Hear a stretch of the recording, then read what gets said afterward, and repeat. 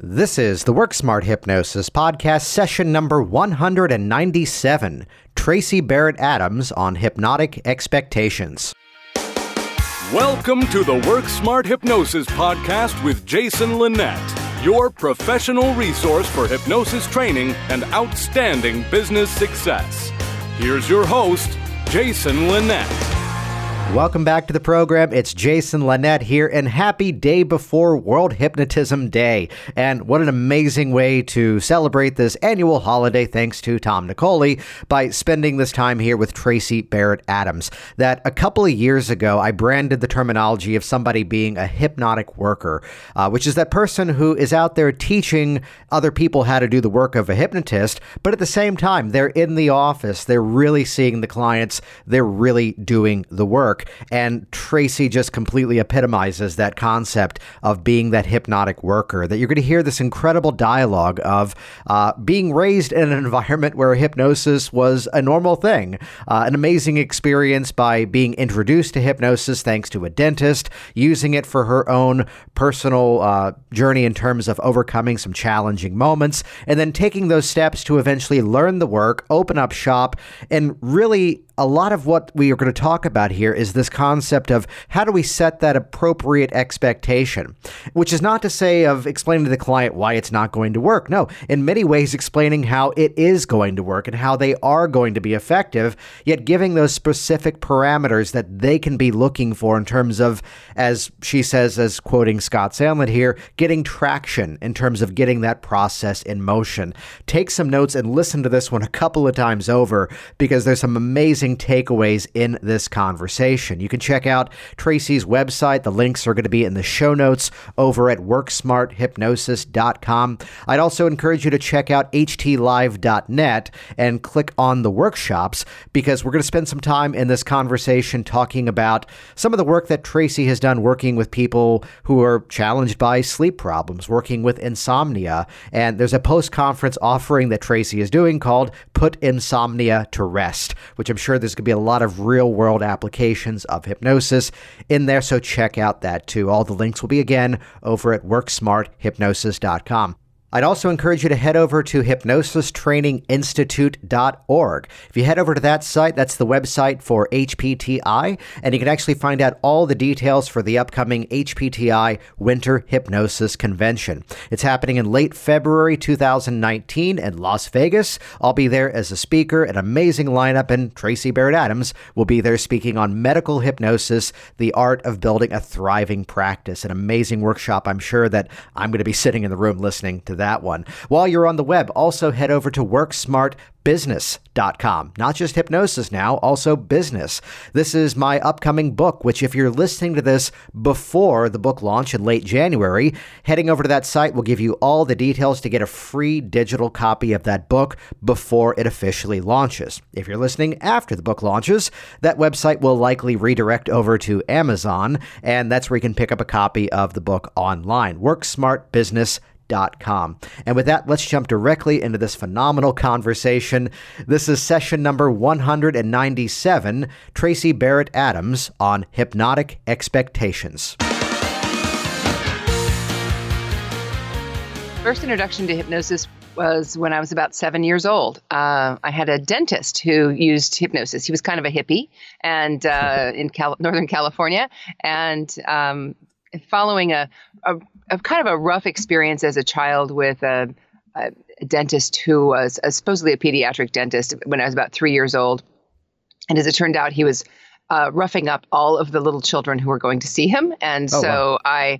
It wasn't, I don't remember anything about it. My mother was the ringleader of the mothers who got him run out of town. But that's another story. They ultimately, did lead to my I think that's going to be the only story this week. It did lead to my introduction to hypnosis because after that experience when I was about 3, I refused to go to the dentist. I just, I would wake up every morning and say, do we have to go to the dentist? And my mother would say, no. So, but years went by and she knew she had to create some method for me to get my teeth cleaned. And she found a dentist about 2 hours away who used hypnosis instead of Novocaine, and he seemed like a really nice guy. And so my mom and I went to the dentist about 4 times. And I would sit in the dentist chair. My mom would sit there. The dentist would put me into hypnosis. He set an anchor over the course of a few sessions. He set 3 anchors, little buttons on my arm, one that would make me completely numb in my mouth, and another that would cause me to stop salivating, and another that would completely stop the peripheral blood flow in my gums and my mouth. And then I was really behind on my dental work at this point, so I needed to have quite a bit of it done. And that was one of the things that the bad dentist used to threaten children with, was poking them with a needle. So I had all of my dental work done supposedly with no needles, including many fillings, some extractions of baby teeth, and no Novocaine. And it was really a fun introduction to hypnosis. My whole experience was very positive all the way up till I was about 13. And I kept that same dentist. But at that point, he said, look, we go to Novocaine now. It just was taken, it took a little, as I saw him less often, it took some time to reinitiate the whole thing every time. So, and then when I was also, so the time went by, and then in my 20s, I also had a more, I think, serious application. I had a traumatic experience that, like sometimes they do, instead of getting better over time, it just continued to get worse and dominate my life. And just really stumbled upon a guy who I thought was a psychologist, which he was a psychologist, but he was also a hypnotherapist, and he did a single session life changer for me. And I walked out of there, thought that was interesting. And about 2 weeks later, I realized that the lights had come on. So it was transformational. And so those were my first experiences as a client. And then several years later, I met a person by chance who was a hypnotherapist. I was at a turning point in my life and looking for a career that would be more satisfying than what I had been doing. And just immediate light bulb went off. And I said, well, that's what I'm supposed to do. So. Wow. That's amazing. So we kind of jump around here. How have those 2 specific experiences, would you say, influenced the work that you're now doing? Oh, totally. That was when I got into hypnosis. I knew immediately that I wanted to work with pain. That was my goal. I wanted to work specifically really with end of life pain, because I'd been through some experiences with my dad at the end of his life that I really felt that was a great connection that ended up not being quite the direction I went. But just from the practical standpoint, it was easier for me to create that niche for working with just more chronic pain. I was also a person who had migraines for years from the time I was a teenager, and I, without knowing it, had used self-hypnosis to deal with them. I didn't know that's what I was doing until I became a hypnotist, but then I discovered, oh yeah, that's how I've been resolving those migraines, and why I don't have them anymore is this self-hypnosis process that I taught myself. So I began specializing in more on the neuro side, and that's really the direction things went. But I would say that my sort of side focus that I don't market to or talk about a lot is I do a fair amount with people who are maybe also working with a mental health care team as well, but processing trauma. Got it. So there's a question that's popped up here several times, that there's one part of the hypnotic population, let's say it to completely overgeneralize this, is very comfortable working with hypnotic pain relief. And there's another category that's kind of afraid of entering into that. What advice, what tips would you share with them that kind of have that hesitation? Boy, it's my first client, even though I'd had all the training, I was a little scared of that too. And I talked to another mentor who said, oh, well, just ask the client, what would make that feel more comfortable? Would it be cold? Would it be warm? Would it be to soften it? Would it, rather than even asking them, if they describe their discomfort, you immediately have the metaphor for something that's going to be more comfortable. And even talking about what it would be like to have things be more comfortable creates that memory. The start gets the foot in the door for that. And it's surprising, I think, to people how easy it is to work in this area, because there's really no conflict. People want to feel better, and there's no resistance. People want to feel better, and there is no resistance to trance either in working with pain, because people are already there. If someone's in pain or fearful of pain, they're already in trance. And so it's really just a question of using that. And it's and setting expectations. That's the other piece I think that's important, is that we have to be clear that we're not promising a cure, or, we're not going to be promising an anesthetic that you're walking around with that's perpetual. Making sure that those client expectations are aligned with the fact that it's a process, and the fact that we may be looking at shifting sensation more, or we may be looking at improving quality of life more, but that it's hard to do the work without experiencing some benefit. We just need to get clear with what those expectations are. That's beautiful. So then back to that startup story. So you went through the experience of learning how to put it all together in terms of using it for yourself. But then what was that next step of then solidifying the learning and actually taking action, learning it? That was a journey, I will say. Mm-hmm. It was a lengthy journey. It's still ongoing, I think. But my first thoughts were to find look for training. And when I started looking for training, I ran into the obstacle as a person who knew nothing about the field at all, other than this dentist who had gone off for some weekend seminar and had a book, I think, and and this psychologist who was the head of a department at San Francisco State. So these are two people who weren't doing it as a profession. They were the only exposure I'd had, and so I didn't know what the educational requirements were. I didn't know. I thought I would be potentially looking at a 6-year journey just to get become qualified, and so was really surprised to become certified to be a hypnotist in a weekend. And yes. I was really shocked and thought, well, this can't be what I want. And so as I was looking at the internet was a little younger around this, and there were seemed to me fewer options than there are now. It was less evident, and maybe it's just my knowledge now that makes it more evident. But I did do some research and find a hypnotherapist who worked primarily with pain in her practice, who also did training, and she was someone who had worked with research in pain with the University of New Mexico. And my family was in New Mexico, so I traveled down to New Mexico and really worked with her one-on-one for a while, and did my initial training with her and did my medical certification with her. And it was limited because it was working with a single individual, and so her style, which has ultimately turned out to be much different than my style, nevertheless, it was very concentrated in a I think a good concentrated way. It was because it was so individualized. And then from there, I went off and kind of traveled the world and did every training I could get, and I bought everything on video that I could find, and I worked a lot with mentors.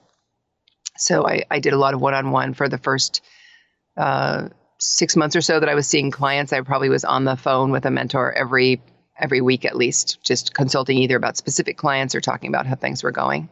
Yeah, and that's a topic that's popped up here several times, that a lot of people often try to go at it alone. Were you seeking out, to look at that mentorship process, were you seeking out people who already had that as an option, or were there people that you would learn from and then felt, this is someone I need to learn more from, and then reached out organically?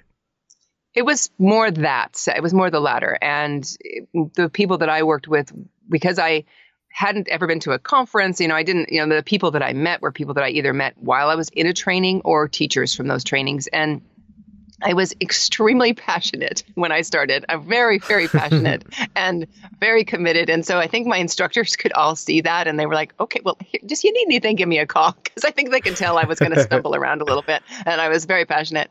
And so I had a couple of mentors that really said, they really offered that up to say, give me a call. And so I did that. And some of those relationships were paid relationships and some not.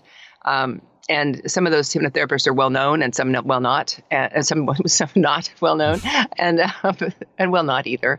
Anyway, the value of that was so tremendous because I didn't know what I didn't know starting out, and so as I was establishing a practice and doing all the things. I'd been an entrepreneur before. I'd always been self-employed doing something. So that business piece wasn't very complicated or challenging.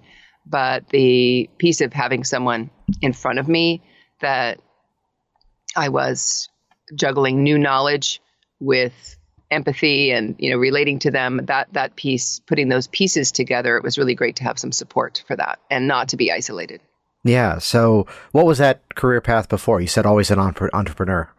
Yes, pretty much.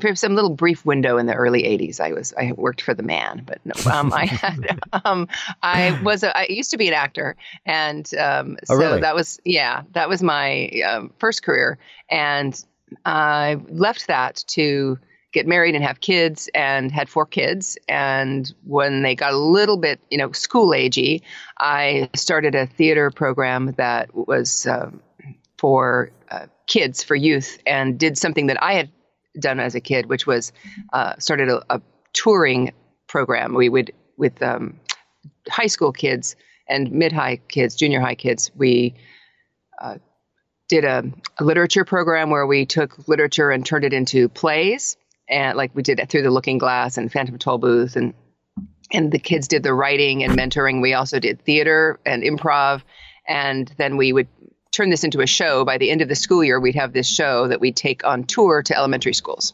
And it was loads of fun.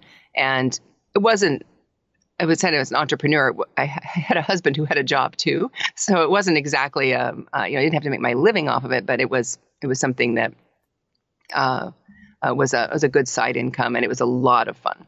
Yeah. And that's a theme that's popped up here many times over, the theatrical background that, the whole aspect of the creative style of it, the putting it all together. And I probably have quoted the same Lorne Michaels line on here at least 100 times about whether the show is ready or not, we go live at 11:30.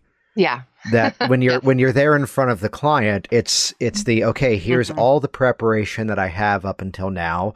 Let's put it into use. And there's always that opportunity later on to go back and review and say, well, I could have done it this way. I could have done it that way. For you, which aspect of the theatrical background would you say helped to influence the hypnosis the most?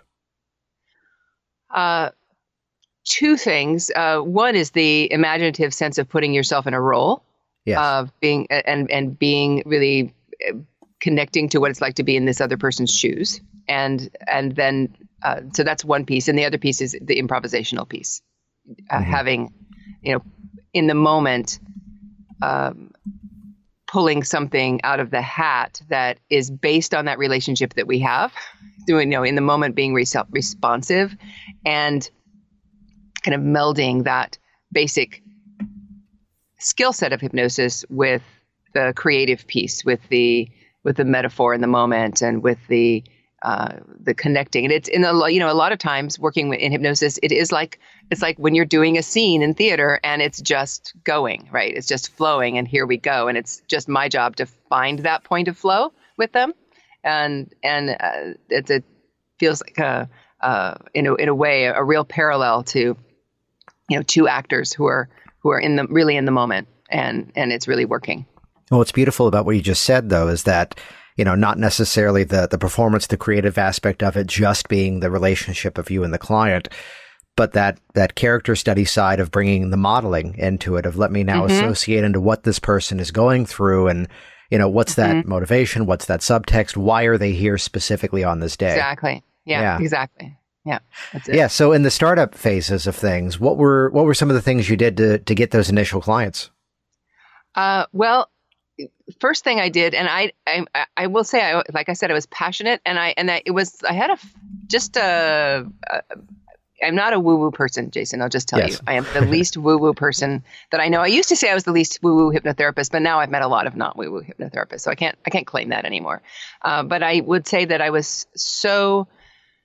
really took a big leap, and so I needed to make it work. I just really needed to do that, just on a lot of levels, and I had nothing better to do than make that work. So that's what I did. So the first couple of things that I did, just on the kind of from the external side, is that before I even got my certification completed, was still a few weeks away from that, I already had a website completed Yes. that I really liked.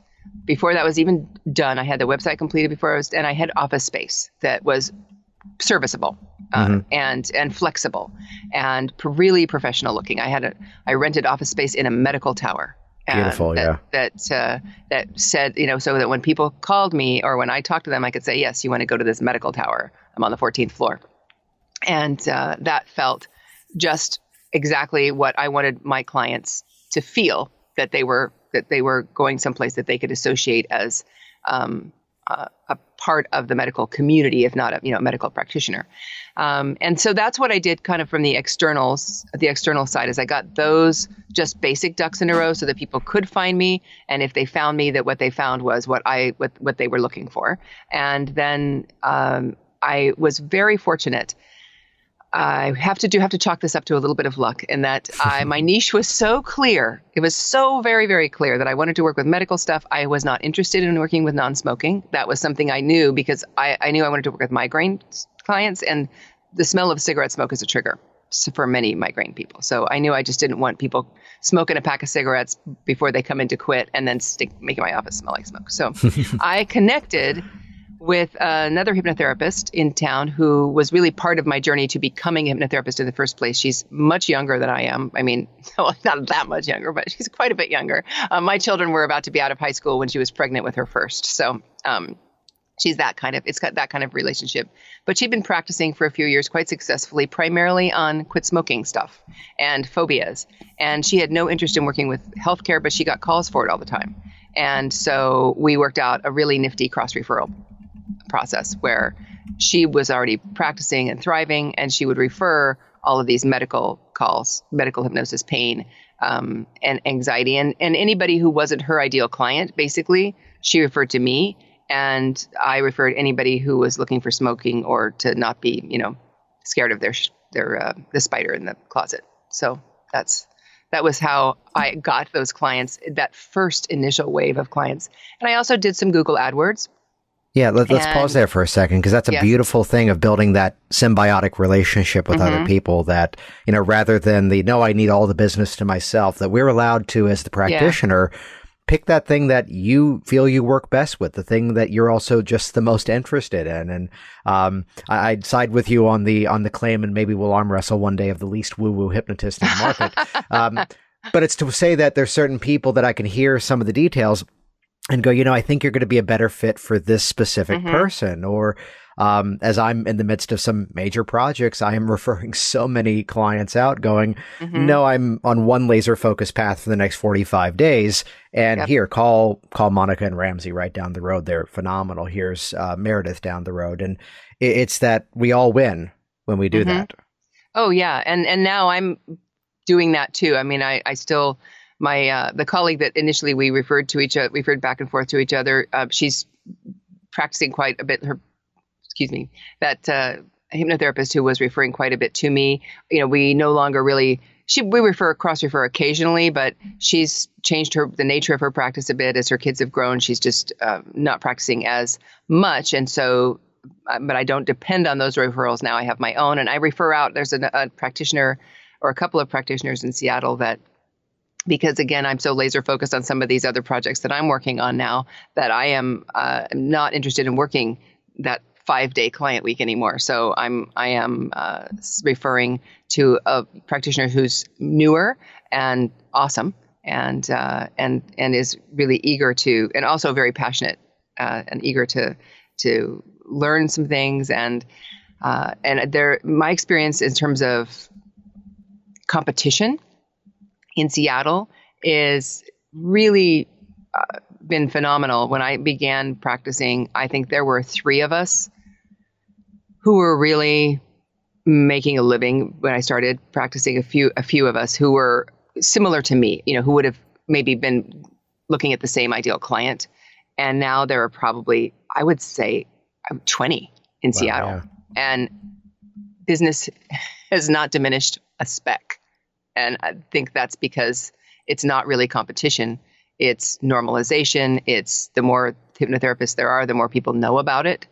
Somebody else's advertising is contributing to the pool of people who are being exposed to hypnosis. And it's all working together.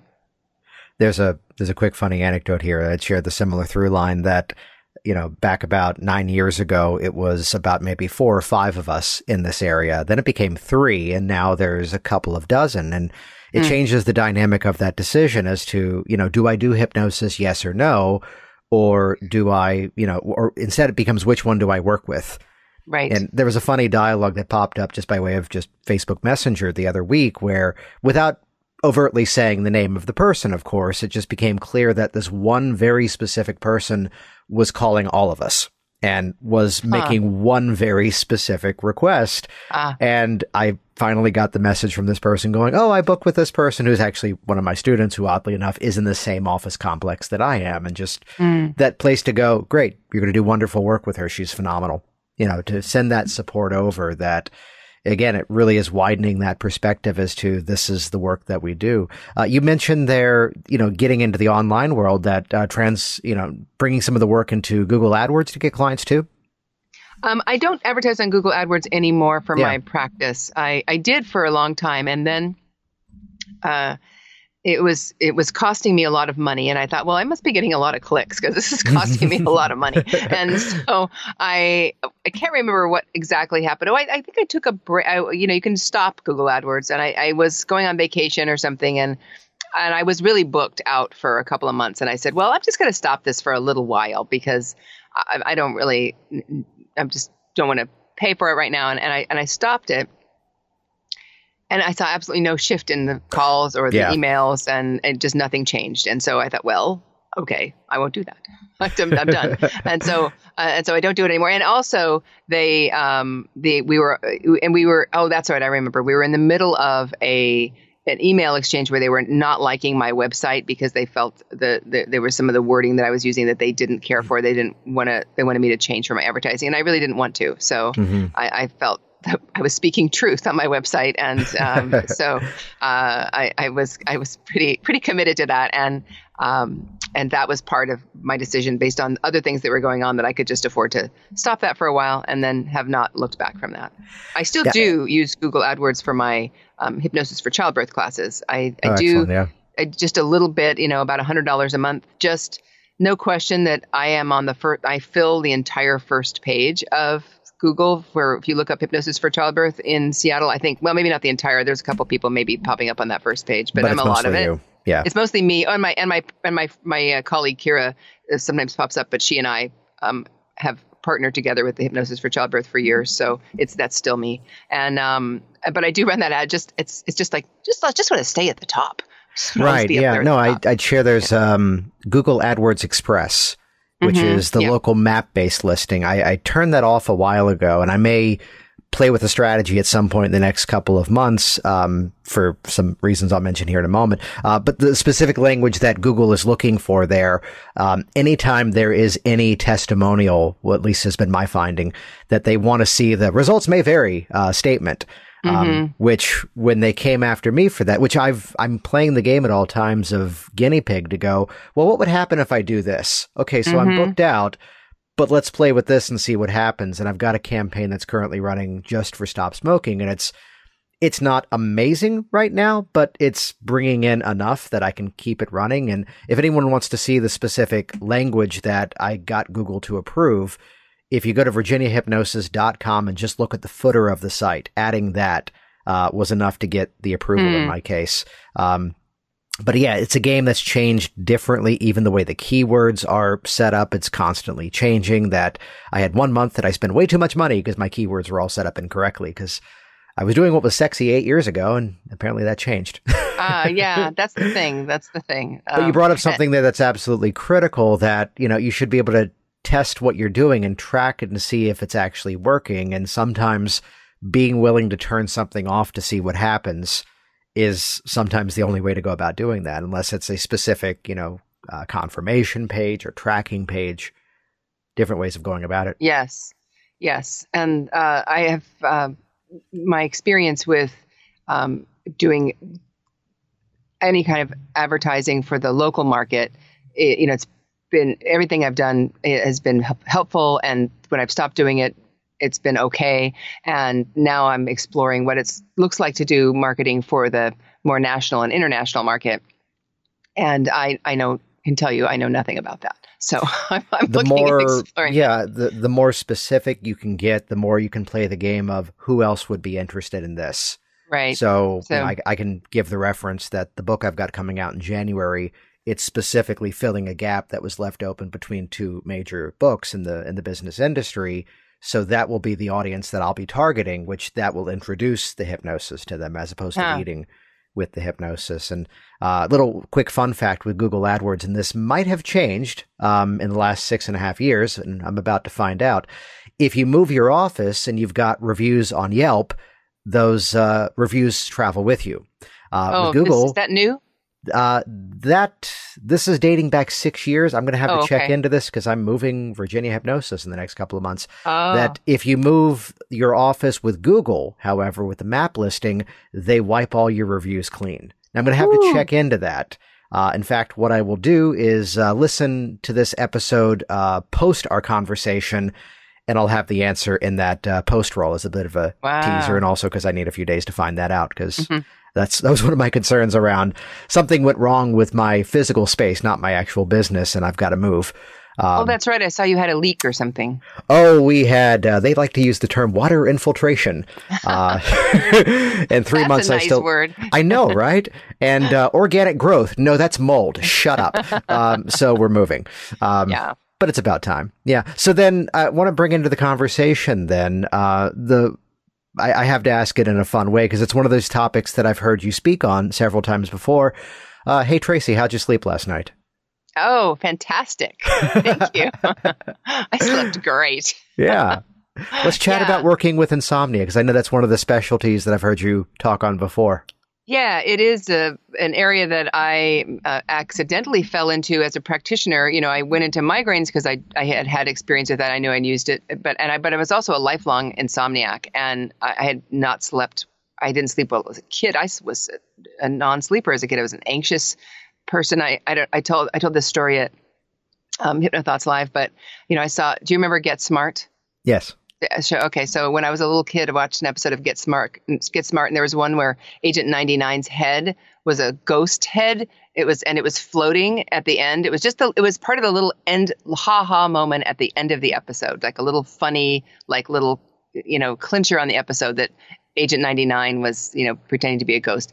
And I spent probably the next 3 months not sleeping, waiting for Barbara Feldon's head to float into my bedroom. So I was a real anxious sleeper and would go for nights and nights without sleeping. And it was just pretty chronic and unsolvable. And then after I got into hypnosis, once I became a hypnotherapist, I thought, well, maybe I can use this on myself. And I did. And it was like, oh, I can sleep now. It's amazing. And I just thought it was me. But what I was seeing so often were clients who were dealing with the issues that I was primarily working with them on, migraine or other kinds of things. And they were also not sleeping well. And so I started working with them, giving them some resolution with their sleep. And then they began referring people to me. They would tell their doctors that they were seeing with pain. Well, I'm still I still need this medication, but I'm sleeping so much better. I feel so much better. So I developed a program around it that is pretty reliable. And the big thing that I see with working with insomnia, or that I've heard from hypnotherapists, is that people come in for that hypnotherapy session and maybe they get a few things can happen is that if they've had a chronic issue, they might find that they resolve whatever that was that started the sleep problem. They might get to the absolute bottom of that, but the body is still really in the habit of being awake. The body is still really good at staying awake at night. And so we need to retrain that body. And then the other piece is that people are, usually sleepless for a few different reasons. One is that body piece. And some, though, is that people have trouble with anxiety. They're worried about things that are maybe going to happen in the future. Also, nighttime is one of those places where feelings of shame and regret about things from the past really rise up and can, whether we're even consciously thinking about it or we just get that bad feeling. And so working with some thinking strategies, some emotional strategies, some stuff that we do in sessions, and then a lot of what happens between those sessions. And I will give clients, my program that I have is, in actual hypnotherapy piece. It's completely client-centered. It's whatever we're needing to do to resolve the core issue. And a lot of it is about ways that they're retraining themselves to think about rest and think about sleep. And the root of it is that we set the expectation not to get more sleep, because the stakes are always really high about sleep, right? It's like, I got to get sleep. I got to get to sleep. If I don't get to sleep, my life is going to suck. And so they're future pacing at night while they're not sleeping, having a rotten day the next day. And they're future pacing the results of not having slept. And so we work with, well, let's shift that. Let's lower the stakes and just make it about, at first, just make it about feeling better tomorrow. Whether you've had 8 hours of sleep or 8 minutes of sleep, that it's about feeling better. And then when people start to feel better, then it sets the system up to sleep better and to rest better, at least to get more out of that rest. And then we can break the cycle of adrenaline and vigilance that comes with weariness. That expectation part of the conversation is amazing. The random personal anecdote that is at one point I had, I forget if it was a Fitbit or an the Jawbone, one of the fitness trackers that's not an Apple Watch. And it's the type that, wear it while you sleep. And it's going to give you feedback as to how well you slept. Oh, no. And it'd be 9, 10. I lame out. I go to sleep by like 9:30, 10 o'clock at night. I'm up around 5. And here's the day that's like 11. I've been up for a while. I've been getting things done. And I look at the app and it says, your sleep quality. And it gave like a grade rating of a C-. And suddenly the day just fell apart. Suddenly you're exhausted. Yeah. It's like, no, wait a minute. I was feeling good up until I got the grade. And I returned that thing for that reason. Talk about the power of suggestion. Yeah. I tell people, people walk in with that thing and I'm like, take that off. Please just take that off when you go to sleep at night. Unless your doctor says you have to, then take it off, because that's exactly what happens. And, I've had numerous people come in and feel better that just by trusting that they're, even if they're awake, that they're doing these things that I'm suggesting they do that will help their body rest, and they start future pacing, feeling great the next day. And they come back and they go, well, I don't know why I'm feeling so much better, but I'm feeling so much better. And I didn't sleep, but it's just they're giving themselves that suggestion that that's going to be of benefit. And pretty soon, that combined with everything else really will, for most people, will turn that, will experience significant improvement in the actual sleep pretty soon, because the body needs to rest. It just needs to know that the coast is clear. It needs to have the resource to get to sleep and stay asleep. Staying asleep is probably the bigger issue that I get more than not getting to sleep, is people who go to sleep for a couple hours and then wake up and can't get back to sleep. And that same formula for instant gratification can be applied to so many other things to get your weight loss client already feeling slimmer, even though the scale may have just budged a little bit from week 1 to week 2, just massively gets that foot in the door that, yes, this is working. I can keep this up. To have the stop smoking client, just breathing more easily as a result of that first meeting.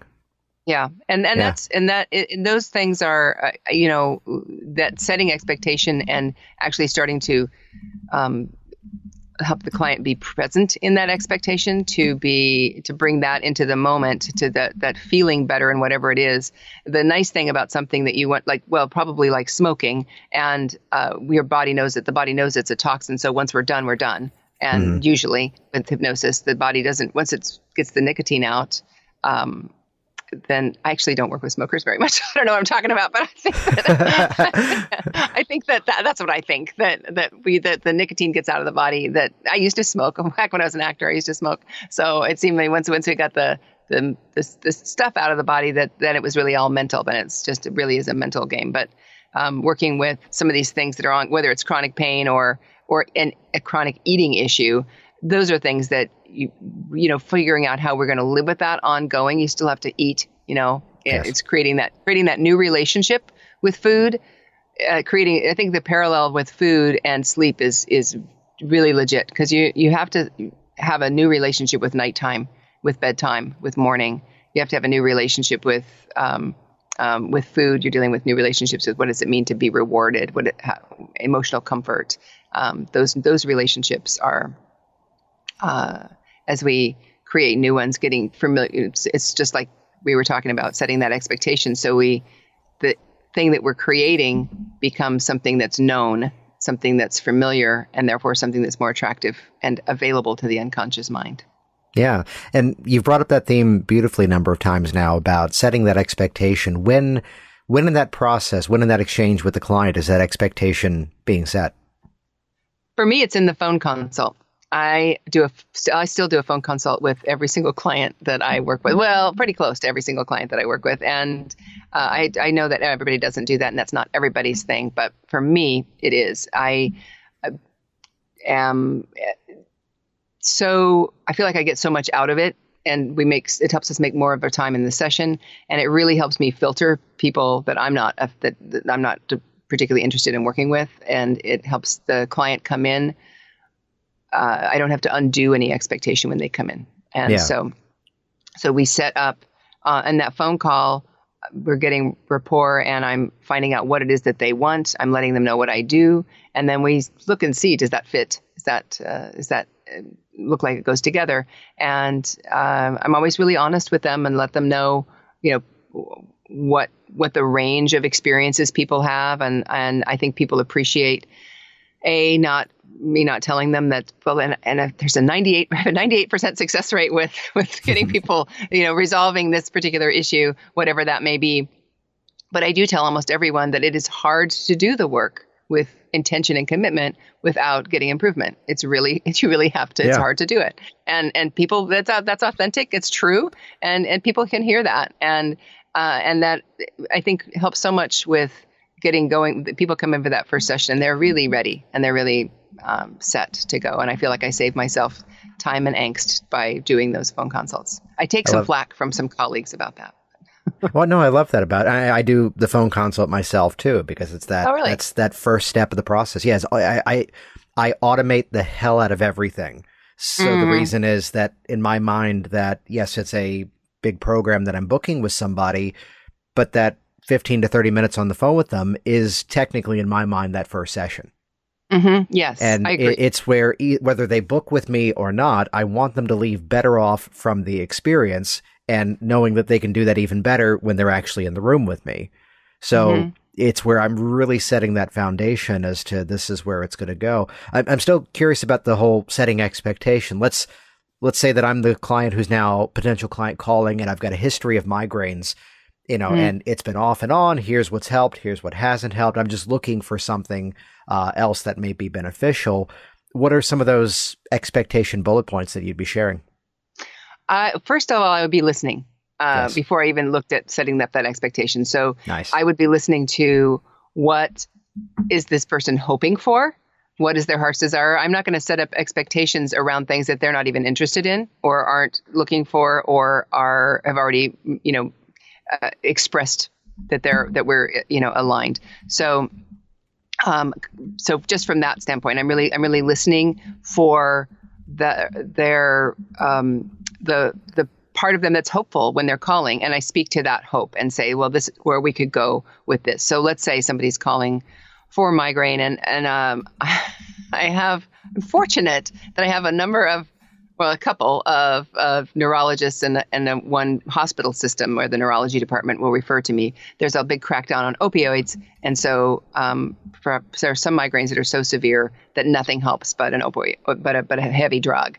And so, unfortunately, those are the clients that are mostly getting referred to me by the headache clinics. And I say unfortunately because those are the people with the toughest situations to intercept. People with the migraines that respond really well to the most easy medicine could also probably resolve their migraines entirely with some self-hypnosis like I did. But that's another story. Anyway, so people call, and if they've got this intractable situation, I will quote, I'll do some version of somewhere in that conversation, probably do a Scott Sandlin quote and say, well, what we're looking for is measurable improvement. And it's generally speaking, we're going to look for traction to measurable improvement. And you're expressing your situation is like this. And so we'd be looking for that 15% improvement to let us know we're on the right track. Nice. And people will usually say, just like Scott Sandlin said, and that was one of the first trainings that I took when I was looking for that extra training. And it was a training with Ian Michael Elner. And he said, most people will say, 15% is pretty good when you're in a lot of pain. And that's a big quality of life improvement. And that's exactly, I say that and people say, that sounds good. and which is really different than probably what they thought they were going to hear. They might have thought if people come and sit down and they don't know, they might think, oh, can you fix that? Can you just fix it? And it's not to say, and I will usually say in that conversation, I will say it's a big range of experience because I want people to expect the best, because in fact, some people do come in for working with migraine and it fixes it. It's some people, because people who work with migraine are also really good at self-hypnosis. It responds exquisitely to self-hypnosis. And some people come in and have had a lifelong history of debilitating migraines. And some of those people, within a very few sessions, are able to get out in front of them virtually every time and create a real resolution. And so I tell people that. I say, this is one end of it. This is one side. And then on the other side, there are people who really, it just doesn't seem like it's the right process for them when we get into it. And those are the sort of the two ends of the range of experiences that people have. And that I'm an eclectic. I tell them I'm an eclectic practitioner. I use a lot of different kinds of techniques, to work with them to find the fit to help them get that traction. And so, I'm just really, I think not trying to sell people a cure in that expectation time is really helpful, especially for people who are constantly being barraged with, try this herbal remedy, that's going to do it. Yeah. And go to this kind of a energy worker, that's going to do it. And I think that, and also for people who are being sent by their doctor, which it happens. And sometimes they're being sent by their doctor so they can check the box so they can get their next dose of opioid. So, that's a thing that happens too. And so helping those people understand that for those people who might come in with actually kind of a negative expectation, that's like they're doing it because they need to, if we can get to a point where they're willing to take whatever they can get out of the process, then I know they're going to get something out of it. Even if it's just some self-regulation, coping is helpful. And even by setting that expectation of, whether it's just 10 to 15%, so often getting a much bigger response than that, really getting that foot in the door. I mean, to bring in the Dave Ellman language of look at it as that opening wedge. Right. Yeah. And once, and really, when we're working with anything that has been causing suffering, whether it's insomnia, whether it's pain, whether it's unhappiness with your body for any reason, even something like a degenerative. Because I work with neuro stuff. I work quite a bit with people who have MS and other kind of things with a not very positive prognosis, and just being able to tap into some positive resources, tapping into the feeling of just lightness or laughter or ease, and to be able to touch that and experience it is something that then people know, oh yeah, I would like to be able to do that on demand, and can relate to that and feel that this is something that's worth pursuing. And even in that phone conversation, I'm not selling them on anything. I'm not being inauthentic, but I will in that phone conversation, as I'm listening for what that feels like to hope, I do a little bit of conversational, like, well, can you imagine feeling like this? Mm-hmm. And people can, I say, I will ask the question because it helps me. Can you remember a time where you felt lighter? Can you remember a time before? And people say, oh yeah, that was great. And you can hear that shift in their voice. And then to say, well, that's what we're cultivating. We're cultivating that kind of feeling, that emotional state that then influences the body. And people go, oh, okay, I get that. And they, it's authentic, and it's also hopeful. Outstanding. So then, is there a specific focus of sort of that next phase of all of this that you mentioned, working with some things, looking towards a little bit more of a global audience? Well, yes, I am looking at more of a global audience in that I'm getting into training now. I mentioned my original training. I feel was worthwhile. There were some, I think, and maybe any training, there's going to be some gaps. What I'm doing now is moving into the training arena more. So I'm doing a certification program, just not a medical certification, but a hypnosis, hypnotherapy, basic 100-hour certification in March. And I'm doing more online trainings and training. One of the things that I found in Seattle I'm doing more of is just on the local level is training therapists and a couple of doctors on using hypnosis, like my dentist, doing little weekend things like my dentist must have taken. And just on a local level, kind of on request, but I'd like to do that on a broader scale as well. And so that means gearing up the passion to say, yes, I'm going to do that and figure out what that looks like to launch into that arena beyond just content, beyond the content creation and into putting it out there. I'd share it kind of goes back to what you already mentioned of just simply asking that market, what would be the easiest way for you to learn this? What would be the most beneficial to you that, kind of like going into that consult with a pre-organized idea of, oh, these are the things I need to say, the way you beautifully pivoted that question, to ask them, what are your biggest needs, and then deliver that. Let the audience tell you what they need. Right. Yes, that's great advice. It is it's one of those questions that it really requires a shift in focus. It's taken me a long time to really recognize that I need to shift the way I do my practice in order to pivot my focus out to that new area of business, that it's really, and what I'm doing something now that I did when I first began practicing. When I first began practicing before I had any clients, I just, even though I was still making my living in that moment doing something else, I was self-employed. I wasn't running my theater thing at that time. I was doing transcription of raw footage of video of television shows, and it was a good little living. But I was moving into this new area, and I was about to jump off the employment train and just rely on hypnosis. And people would ask me. I get around socially quite a bit in Seattle. My partner's an actor still, so I get out a lot. And people would say, "What do you do?" And I would say, "I'm a hypnotherapist, and I primarily work with pain." And I don't think I'd seen any clients when I first started saying that, but it was really part of me claiming that as my new job, and to say, "This is my job now." And that's what I'm doing on this side, to say, "Yeah, this is not something I'm doing on the side. I'm not a hypnotherapist practicing and training.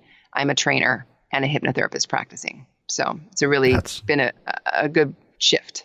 Outstanding. So where can people find out more about you online? Cornerstone Hypnosis Training is where my trainings are, and Cornerstone Hypnotherapy is for my practice. And I do work with people online. I do also do mentoring now. But my trainings, as I'm getting content completed, I'm putting it up on the site, and all the information about my live trainings is going to be on that site, and my online or recorded stuff is going to be on there as well. So fantastic. It's been wonderful having you on here. Yeah, it's been great. Thank you, Jason. Jason Linett here once again, and as always, thank you so much for sharing this program on your social media streams, leaving your reviews online. Head over to the WorkSmartHypnosis.com website for the links to Tracy's upcoming training events, as well as the information about her workshops at HypnoThoughts Live, as well as the HPTI Winter Hypnosis Convention. And also check out WorkSmartBusiness.com. If you're listening before the launch, you'll get a free copy. If you're listening after the launch, that'll redirect likely over to Amazon. And for those of you that were waiting for the tag at the end of this conversation, as promised, I've gone over to support.google.com and found a bit of a cryptic answer, and a little bit of Googling on your own can find some strategies that at best everything says will generally move the reviews to the new location. So if you remember back to the conversation with Tracy, back about, at this point, 6.5, 7 years ago, when I moved my office from Old Town Alexandria to Fairfax County side of Alexandria, where my office is now. In that move, I learned that my Google reviews got swiped clean. All of my Yelp reviews stayed, but the Google reviews all just disappeared. And looking at the Google website, I'll read the quote here, and we'll link to this in the show notes. If your business moves from one location to another and keeps the same business name, Google will generally, there's the keyword, will generally move the reviews to the new location. There are some exceptions for businesses heavily tied to their locations, like hotels, golf courses, or scenic attractions, which that makes sense there. To do a little bit of a search online, you can find there's some helpful strategies that point towards at least how do you retain those, as I'm in the process of moving my office in the next couple of months to a much different location. Still in the same area, it's just time to do a little bit of an upgrade around here. It's Jason Lynette here once again, and see you soon. Thanks for listening to the Work Smart Hypnosis podcast at WorkSmartHypnosis.com.